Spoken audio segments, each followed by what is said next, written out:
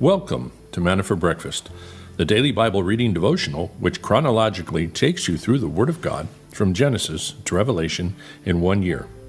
Grab a cup of coffee and your Bible and join us as we journey together through God's Word.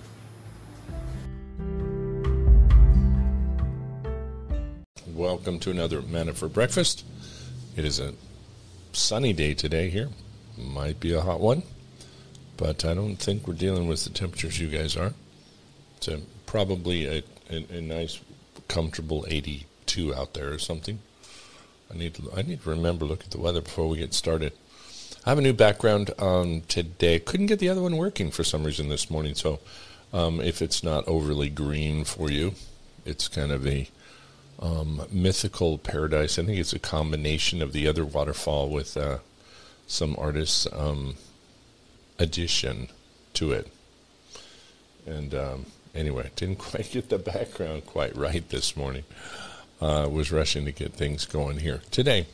But be that as it may, it's nice to have you guys with us. We have a ton of reading to do today. If you look at what we got, we Obadiah, Psalms, Kings, and Corinthians. There's a whole bunch there. So we're going to forego our normal This Day in History and some of the dad jokes and we'll just go right into it. Well, we are going to jump into Obadiah this morning. First chapter. Obadiah was a prophet prophesying against the doom of Edom. Remember, the Edomites were from Esau, and they were warring against the Jews. They became pretty violent opposers of the Jewish state and was rejoicing when Babylon was coming in to destroy the Jewish state, or their cousins, so to speak. And so this prophecy comes against them. They were in the other side of the Jordan, and they were over by, if you guys know Petra, this was over in the area of Edom. So this is the prophecy to the Edomites now. So we're going to be looking at that. So we'll go ahead and pray. Father God, thank you for this morning. And we do pray as we go into this, you would guide us into this new book and all these books and give us kind of these beautiful insights, God, as only your Holy Spirit can do for us. So we thank you and we praise you in Jesus' name. Amen. Okay, Obadiah. Chapter 1, the vision of Obadiah. Thus says the Lord God concerning Edom, we have heard a report from the Lord, and an envoy has been sent among the nations, saying, Arise, and let us go against her for battle. Behold, I will make you small among the nations. You are greatly despised. The arrogance of your heart has deceived you. You who live in the clefts of the rock, in the loftiness of your dwelling place, who say in your heart, Who will bring me down to the earth? Though you build high like the eagle, though you set your nest among the stars, from there I will bring you down, declares the Lord. If thieves came to you, if robbers by night, oh, how you would be ruined. Would they not only steal till they had enough? If grape gatherers came to you, would they not leave some gleanings? Oh, how Esau will be ransacked, and his hidden treasures searched out. All the men allied with you will send you forth to the border, and the men at peace with you will deceive you and overpower you. They who eat your bread will set an ambush for you. There's no understanding in him. Will I not on that day, declares the Lord, destroy wise men from Edom, and understanding from the mountain of Esau? Then your mighty men will be dismayed, O Teman, so that everyone may be cut off from the mountain of Esau by slaughter, because of violence to your brother Jacob. You will be covered with shame, and you will be cut off forever, on the day that you stood aloof, on the day that strangers carried off his wealth, and foreigners entered his gate and cast lots for Jerusalem. You too were as one of them. Do not gloat over your brother's day, the day of his misfortune. Do not rejoice over the sons of Judah in the day of their destruction. Yes, do not boast in the day of their distress. Do not enter the gate of my people in the day of their disaster. Yes, you do not gloat over their calamity. in the day of their disaster. Do not loot their wealth in the day of their disaster. Do not stand at the fork of the road and cut down their fugitives. Do not imprison their survivors in the day of distress. For the day of the Lord draws near on all the nations. As you have done, it will be done to you. Your dealings will return on your own head, because just as you drank of my holy mountain, all the nations will drink continually. They will drink and swallow and become as if they had never existed. But on Mount Zion there will be those who escape, and it will be holy.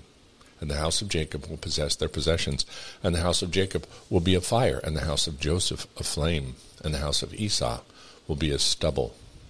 And they will set them on fire and consume them, so that there will be no survivor in the house of Esau. For the Lord has spoken, and those of the Negev will possess the mountains of Esau, and those of the Shephelah, the Philistine plain, also possess the territory of Ephraim and the territory of Samaria, and Benjamin will possess Gilead, and the exiles of their host of the sons of Israel, who are among the Canaanites as far as Zarephath, and the exiles of Jerusalem, who are in the Shephard, will possess the cities of the Negev. The deliverers will ascend Mount Zion to judge the mountains of Esau, and the kingdom will be the Lord's. So, historically, what happened was when Babylon came to conquer Jerusalem and take them away, I think it was the second deportation, I don't remember which, the Edomites actually did stand in the roads and tried to capture the fugitives that were fleeing the city, that were trying to get away, and they would hold them and give them over to the Babylonians, rejoicing because they didn't like them, and they thought, hey, we'll get rid of them and we can go ransack the city and we can take what we want. And there was this hatred that had been established since Jacob and Esau were at odds with one another, and the Edomites were holding a grudge. And so they were hiding up in the cliffs. We see they were the ones who originally inhabited the area of Petra. I've been to Petra with Renee. It is up in the high places. It's up in these valleys, and they had their dwellings up in the clefts of the rocks. They felt very secure up there. And they would come down and try and do raids upon Israel, and they were at war with them. And Obadiah is saying, hey guys, don't be rejoicing over Israel's destruction. Don't be thinking you won over them because they got pulled over. We got pulled off into exile, and they got pulled over into Babylon. God will deal with you because you have a blood relationship with them. And you're gloating over their defeat, the victory of the Babylonians. And so this was very serious to God. And he said, anyone who comes against my anointed, the nation that he had set up to be an example. Again, God didn't choose Israel because they were better, because they were superior race or anything. He chose them almost the opposite, because they were the ugly duckling, the odd child that nobody really wanted in that kind of sense. He chose, like he chooses us. He takes what is common, not many wise, not many noble, not many super intelligent, and he chooses to bless them and make them imagers of him, to show the world that he's a loving God. And he wanted to build this relationship with them so that they could show the world what he was like and model to the world what a relationship with God could be like. And because these people wanted to try and destroy that, they were really working on behalf of the enemy of darkness. And so he says that is going to be judged. And you cannot come against the work that I'm trying to set up and do and get away with it. So he sends his prophet Obadiah there to prophesy against them. And they thought they were secure. They had this power. They were what's interesting, they were in the East, Arabia. And they were coming against the Jewish state, so to speak. And so this is still true today. We still see the same issue of the descendants of Edom in a sense. Now it says Edom was really destroyed after 70 AD by the Babylonians, by the way. Some people that tried to help ended up destroying them and wiping them out. And then after the Romans came in and leveled Jerusalem in 70 AD, they pretty much ceased to exist. But the remnants, the Arabs today, still in the east of the Jordan, still doing the same thing, still trying to come against Israel to a large degree. Thank God Jordan has a good relationship, so it's within Jordan, Petra area, but we have all of those still farther south and east that still would love to destroy Israel, and the prophecy is, I think, applicable still. Don't gloat over your victory. Don't think that you've, well, especially World War II when Israel was, put in concentration camps and stuff. God is not done with Israel. God was not done with Israel then with Obadiah when they were taken away into captivity. They came back from captivity, rebuilt the temple, and reestablished themselves. And then, of course, Jesus came, and we have the kingdom established through the Jewish nation. So God has never been finished with Israel, and God has been using them even to today, because our Messiah came through Israel to show us again what a relationship with God was to be, that he came through the man Jesus as a Jew so we could form a relationship with him and model that to the world. So still as a plan for Israel, they have lost that vision. They've kind of walked away, forgot their Messiah, but God's going to bring that. We're going to see that happen. All the prophecies are going to be fulfilled by the other minor prophets, Joel and the others, about they're going to cry and weep for their Messiah and realize who they had pierced. And so God's going to continue to use them. And the nations of the world that have set themselves against Israel and the God of Israel and our Savior are going to be judged. There you go. Psalm 82 and 83. God takes a stand in his own congregation. He judges in the midst of the rulers. How long will you judge unjustly and show partiality to the wicked? Selah. Vindicate the weak and fatherless. Do justice to the afflicted and destitute. Rescue the weak and needy. Deliver them out of the hand of the wicked. They do not know, nor do they understand. They walk about in darkness. All the foundations of the earth are shaken. I said, you are gods, and all of you are sons of the Most High. Nevertheless, you will die like a man and fall like any one of the princes. Arise, O God, and judge the earth, for it is you who possess all the nations. Psalm 83. God implored to confound his enemies, a song of Asaph. O God, do not remain quiet, do not be silent. O God, do not be silent. For behold, your enemies make an uproar, and those who hate you have exalted themselves, and make shrewd plans against your people, and conspire together against your treasured ones. They have said, come, and let us wipe them out as a nation, that the name of Israel might be remembered no more. For they have conspired together with one mind against you. They make a covenant. The tents of Edom and the Ishmaelites, Moab and the Hagrites, Gebal and Ammon and Amalek, Philistia with the inhabitants of Tyre.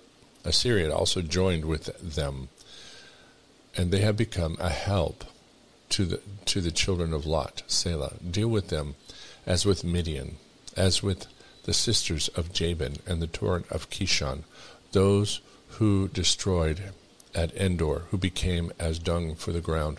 Make their nobles like Oreb and Zeb, and the princes like Zebah and Zalumna, who said, let us possess for ourselves the pastures of God. Oh my God, make them like the whirling dust, like chaff before the wind, like fire that burns the forest, and like the flame that sets the mountain on fire.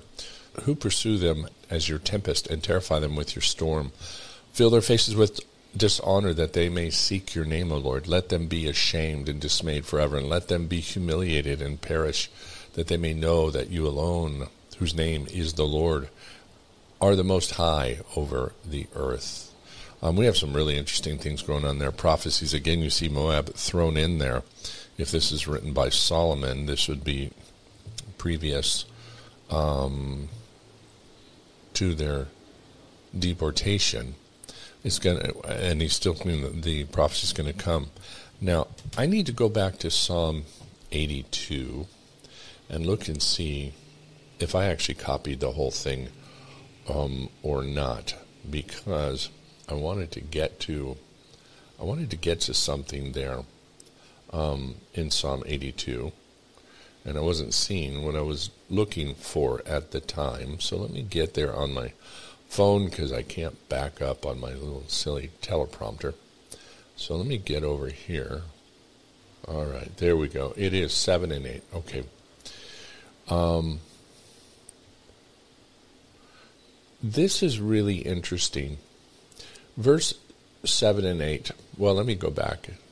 God says, verse 6, I said you are gods, for all of you are sons of the Most High. Nevertheless, you will die like men and fall like any one of the princes. Arise and judge the earth, for it is you who will possess all the nations. Now, the reference really that's going on right here is God is speaking to the fallen Elohim, the fallen angels we call them, but the actual Hebrew name would be the Elohim. They had rebelled against God, and they wanted to be the gods over men, and God has cast them out. And what God says, nevertheless, you will die like men and fall like any one of their princes. Essentially, you are going to suffer. You will not be immortal any longer. And he's allowing them. This is a phenomenal book that by Michael Heiser that I commend to you, called The Unseen Realm. And he gets into this in depth. In fact, these are the verses that got him to write the book, because he's a theologian, knows the 5 ancient languages or something like that. He works for Logos Bible software. And this book has been foundational. It's been all over the Christian community for a few years now and has really made an impact. What he says here in verse 8 is profound. He says, arise, O God, judge the earth, for it is you who possess all the nations.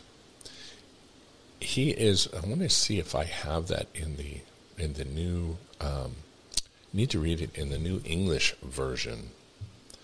And that's the ESV. Let me see if I have it in the ESV. And hopefully we have it there. There we go. And let's see if I open it up to the same place. Of course it doesn't give me the same place. But we'll get into it again. Psalm 82. There we go, 7 and 8. Okay, it's basically the same thing. But what he... I'm thinking of Deuteronomy 32, 8, and 9 is where he gets a lot more into this. But again, Deuteronomy 32, 8, and 9 is related to this psalm, where he's judging the angels and telling them they will be themselves judged, and they will be like men, and they would fall under his judgment for what they had done in rebelling against him.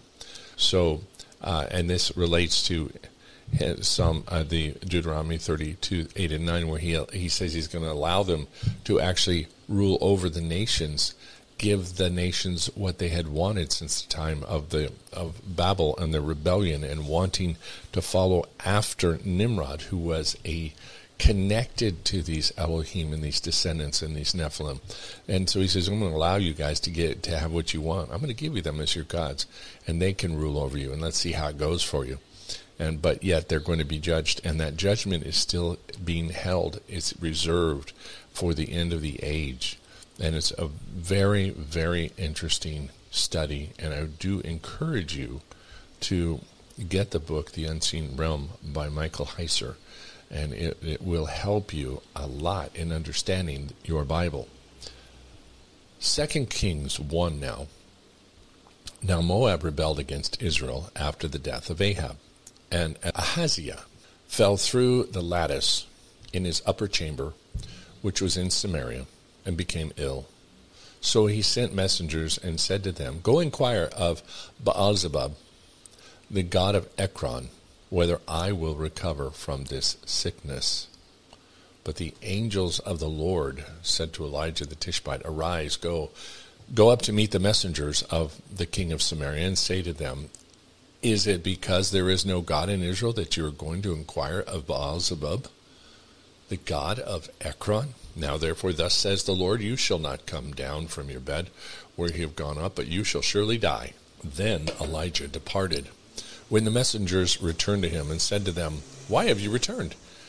They said to him, "A man came up to meet us and said to us, 'Go, return to the king who sent you, and say to him, Thus says the Lord, is it because there is no God in Israel that you are sending to inquire of Baal-zebub, the god of Ekron? Therefore you shall not come down from the bed where you have gone up. You shall surely die.' He said to them, 'What kind of man was he who came up to meet you and spoke these words to you?' And they answered him, 'He was a hairy man with a leather girdle bound about his loins.' And he said, 'It is Elijah the Tishbite.' Then the king sent to him the captain of 50 of his 50, and he went up to him, and behold, he was sitting on the top of a hill. And he said to him, 'O man of God,' the king says, 'come down.' Elijah replied to the captain of 50, If I am a man of God, let fire come down from heaven and consume you and your 50. Then fire came down from heaven and consumed him and his 50. So he again sent to him another captain of 50 with his 50. And he said to him, 'O man of God, thus says the king, come down quickly.' Elijah replied to them, 'If I am a man of God, let fire come down from heaven and consume you and your 50. Then the fire of God came down from heaven and consumed him and his 50. So he again sent the captain of the third 50 with the 50. And the third captain of the 50 went up, and he came and he bowed down on his knees before Elijah, and he begged him and said to him, 'O man of God, please let my life and the lives of these 50 of yours be precious in your sight.' Behold, fire came down from heaven and consumed the first two captains of 50 with their 50, but now let my life be precious in your sight." The angel of the Lord said to Elijah, "Go down with him. Do not be afraid of him." So he arose and went down with him to the king. Then he said to him, "Thus says the Lord, because you have sent messengers to inquire of Baal-zebub, the god of Ekron, is it because there is no God in Israel to inquire of his word? Therefore you shall not come down from your bed where you have gone up, but shall surely die." Verse 17, so Ahaziah died according to the word of the Lord, which Elijah had spoken.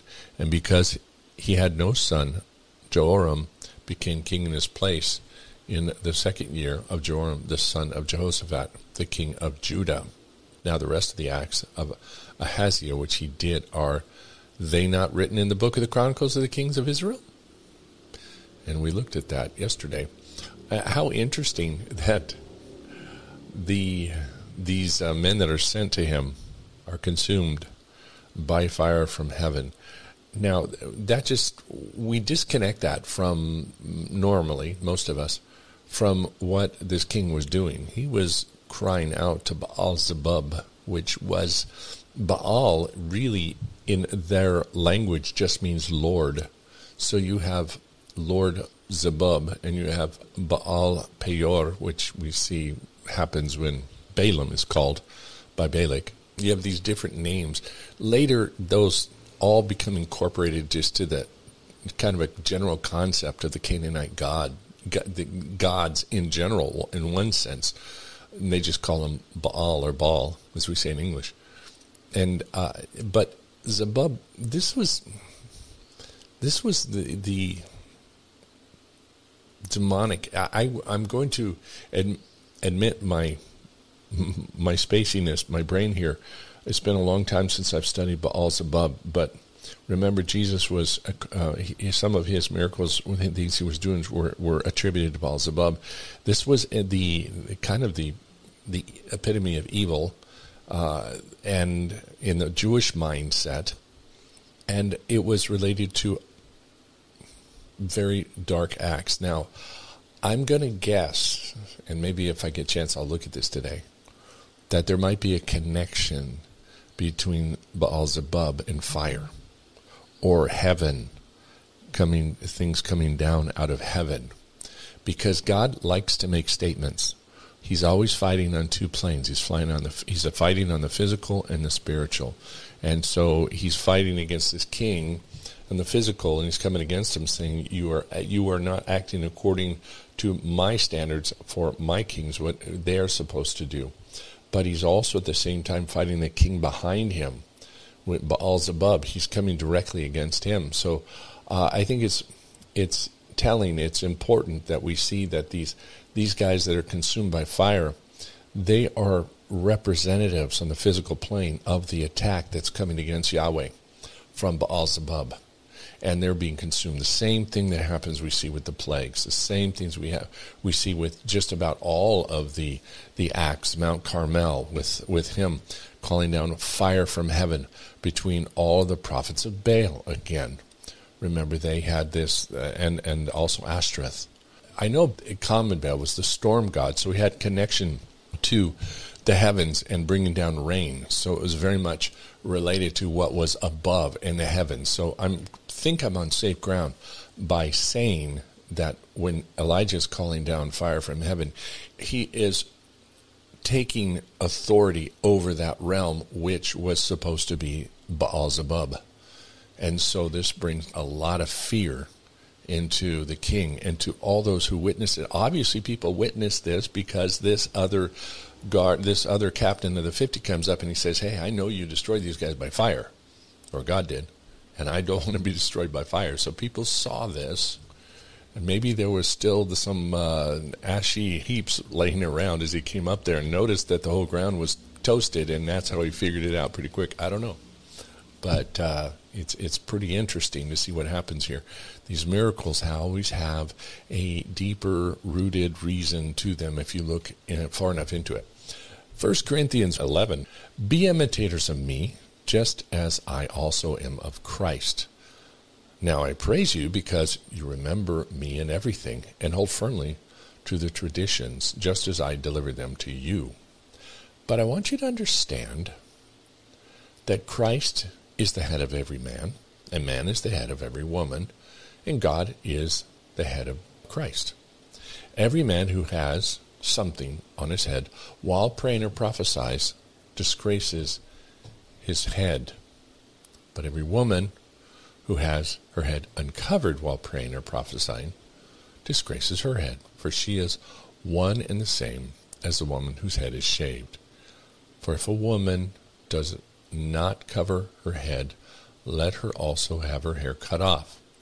But if it is disgraceful for a woman to have her hair cut off or her head shaved, let her cover her head.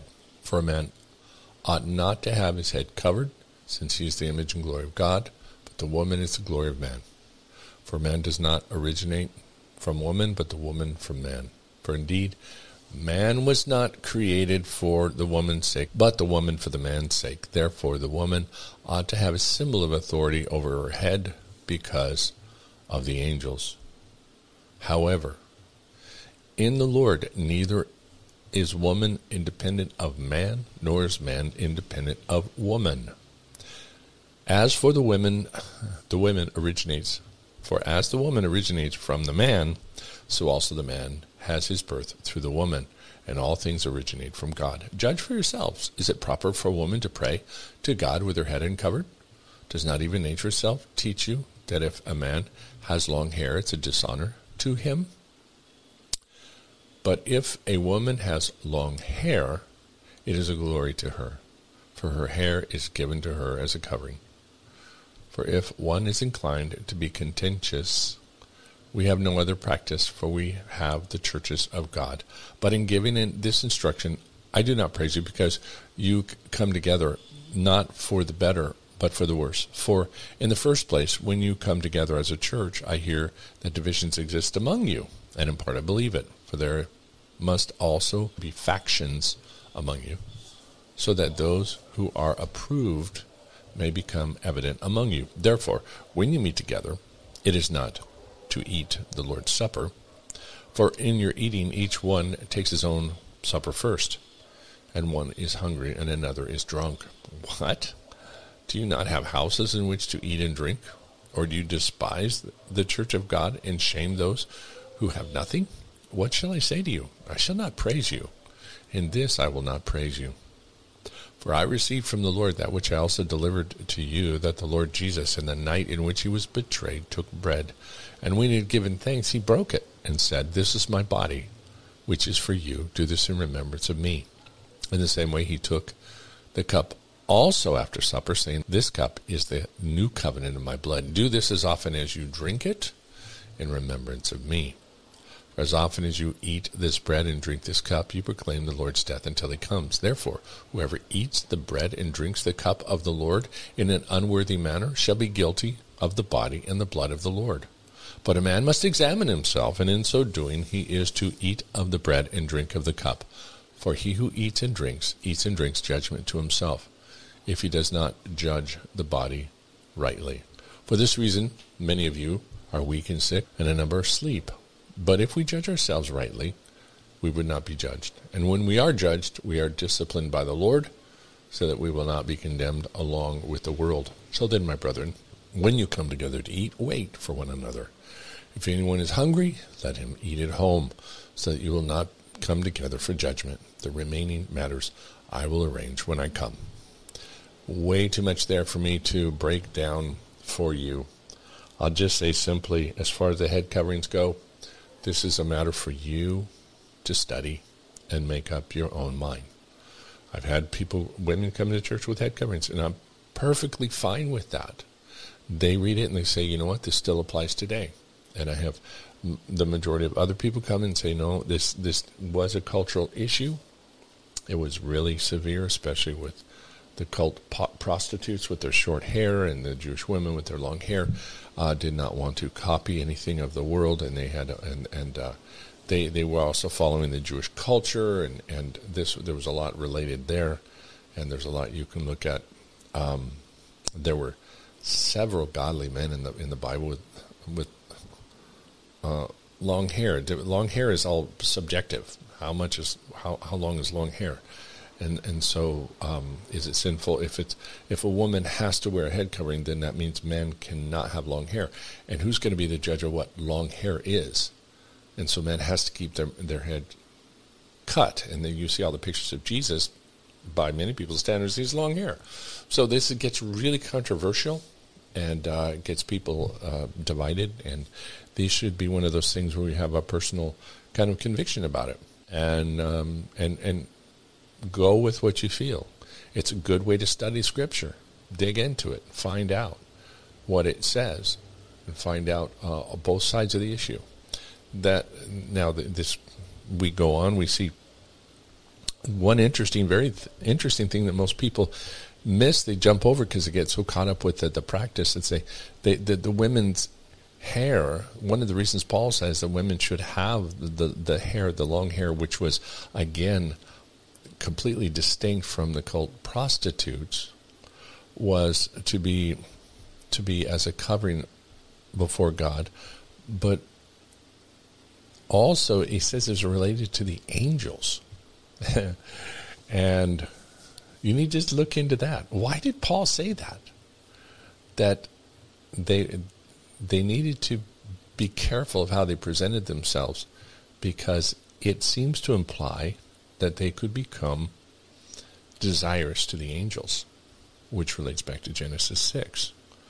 Don't have to agree with that, but that is a very valid interpretation, that people are looking at that, and that even today there are the fallen ones that have a propensity to be attracted to women.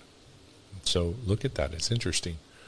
So and then of course we have the communion, beautiful communion given to us by Paul, which is what he gives us was directly from the Lord. Remember, he never sat down at the table with Jesus, with the disciples before he went to the cross. He was not there.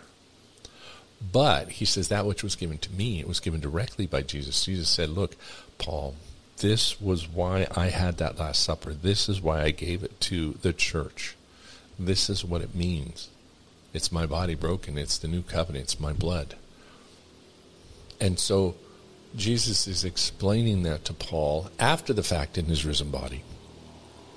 The disciples were there with him before the crucifixion. So in both cases, we see it symbolic. You can't take this and say Jesus is saying this is my literal body and my literal blood, because he is saying this is the blood of my covenant. This was to represent the covenant. The blood was shed to represent the covenant, but what was in the cup was not his literal blood. The disciples did not drink his literal blood because Jesus was there with them. And so common sense tells you it's representative. So the cup does not get transformed into literal blood. And then again, I came up to the Episcopal Church, which believed that it was, magically transformed into the blood of Christ, but it still tasted like wine. And so you can't say that it's the literal blood of Christ and it looks like wine, tastes like wine. Even in that saying that it is, it's still somehow symbolic. So this is a false teaching from the Catholic Church, from various Protestant churches, that I don't particularly like calling it the host, because it gives it this idea that it's a literal body. It's representative of the body. I'm fine with that. And the wine or the juice as a representative of what Jesus said. The point was, we're supposed to remember what happened. We're not supposed to put the value in the bread and the wine as being somehow meritorious to transform us and make us better. What we're supposed to do is let our faith be established and make a statement to the world that we believe that Jesus died and rose again, and we take this in our bodies as a way of proclaiming that we are his and he is in us and we are in him. And we are saying that to the church, we're saying that to the world, that it's reality, and that he has now divided himself, so to speak. By the Holy Spirit, he's divided himself, and that he is now in us. And we take that in to celebrate and to remember. All right, so moving on now to Charles Spurgeon. Seekers, finders. Chronicles 28:9. If thou seek him, he will be found of thee. We need our God. He is to be had for the seeking. He will not deny himself to any one of us if we personally seek his face. It is not as if thou deserve him or purchase his favor, but merely if thou seek him. Those who already know the Lord must go on seeking his face by prayer, by diligent service, and by holy gratitude. To such he will not refuse his favor and fellowship. Those who have not yet known him to their soul's rest should at once commence seeking and never cease till they find him as their Savior, their friend, their Father, their God. What strong assurance this promise gives to the seeker. He that seeketh findeth. You, yes you, if you seek your God, shall find him. When you find him, you have found life, pardon, sanctification, preservation, and glory. Will you not seek and seek on, since you shall not seek in vain? Dear friend, seek the Lord at once. Here is the place, and now is the time. Bend thy stiff knee, yes, bend that stiff neck, and cry out for God, for the living God. In the name of Jesus, seek cleansing and justification. You shall not be refused. Here is David's testimony to his son Solomon, and it is the writer's personal witness to the reader. Believe it and act on it for Christ's sake. Father, I want to thank you for that beautiful writing, and thank you for the truth that there lies in it, that if we seek you, we will find you. That if we cry out, that you will meet us and you will give us forgiveness, and you will give us sanctification, you will give us grace, you will give us your mercy. We thank you, God, that you have made it abundantly clear that you are not a God who refuses those who come before you and demands somehow some kind of blind ritualistic symbolism to get you to react to us or to accept us. It is not the perpetual Mass. It is not the unending communion or the acts of contrition and self-flagellation or the long pilgrimages, Father, that gets your attention. It's the heart that is broken and contrite, that is repentant, sorry of sin, but it's also deeply seeking to know the God that they love, deeply desiring to know what life and truth is. It's an honest heart that believes you died, that believes you paid the price for sin, and that you rose again. That is the heart. That is the soul where you meet, that you meet and then find and extend all of the grace of the heaven upon us to bring us into your kingdom and to make us one and to make us new creatures in Christ. And so we thank you for that, and we bless you for that, and we thank you for bringing so many of us that are listening to that point and freeing us, bringing us out of the cave of darkness and bringing us into the glorious light. We thank you, and we bless you, and we praise you this morning.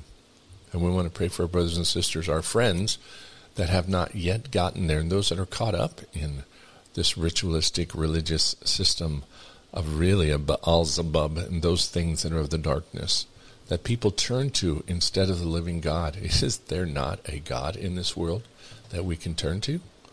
A living God, the God of truth, instead of turning to the gods of this world for help?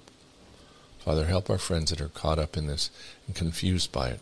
Give them understanding and give them your grace. Touch them and help use us, God, to reach them for your kingdom. And Father, bless those that are looking for healing that need it in their bodies. Pray for Hank's wife.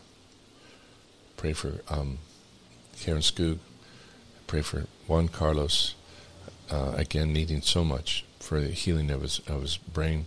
I want to pray for Raquel at church, who's got this nerve damage in her arm, who needs healing in her arm. God, just help her supernaturally. Thank you for her heart coming to church feeling bad.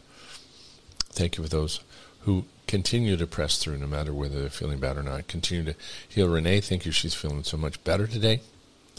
We pray for Dean and Kim for their continued healing in their bodies, and pray for those that are just coming out of surgery and coming out of their treatments. God, thank you for healing their bodies and the things you're doing. We thank you for the evangelism team that will be going out tonight. May you bless them abundantly, and may the fruit that comes from that be lasting fruit. May people be transformed and come into the fellowship, God. And we thank you for growing the fellowship. We do pray, God, continue to grow our church. Continue to bring in the hungry. Continue to bring in the people that are moving here from all over the place, God. Let us be a safe harbor, a place where they can come and feel loved and feel growth and feel they can serve. I pray you give us more opportunities to serve, and that you direct your church, God, and guide us into all truth. And thank you, God, for the service last night, for the people that were there, and just the blessed time we had in fellowship. We praise you and we thank you in Jesus' name. Amen. Thank you, guys. Boy, I'm long. I got to cut this off and get the Spanish started because there's so much reading. And, of course, I get excited about some of the stuff that was in there today. So thank you for being with us. We will catch up with you again same time tomorrow. If you're interested, if you have Telegram, you just need to go on there and type in Manna for Breakfast. You should be able to find it. If you don't, let me know. And we'll certainly, I guess, send out an invitation to you to join. God bless. Bye-bye.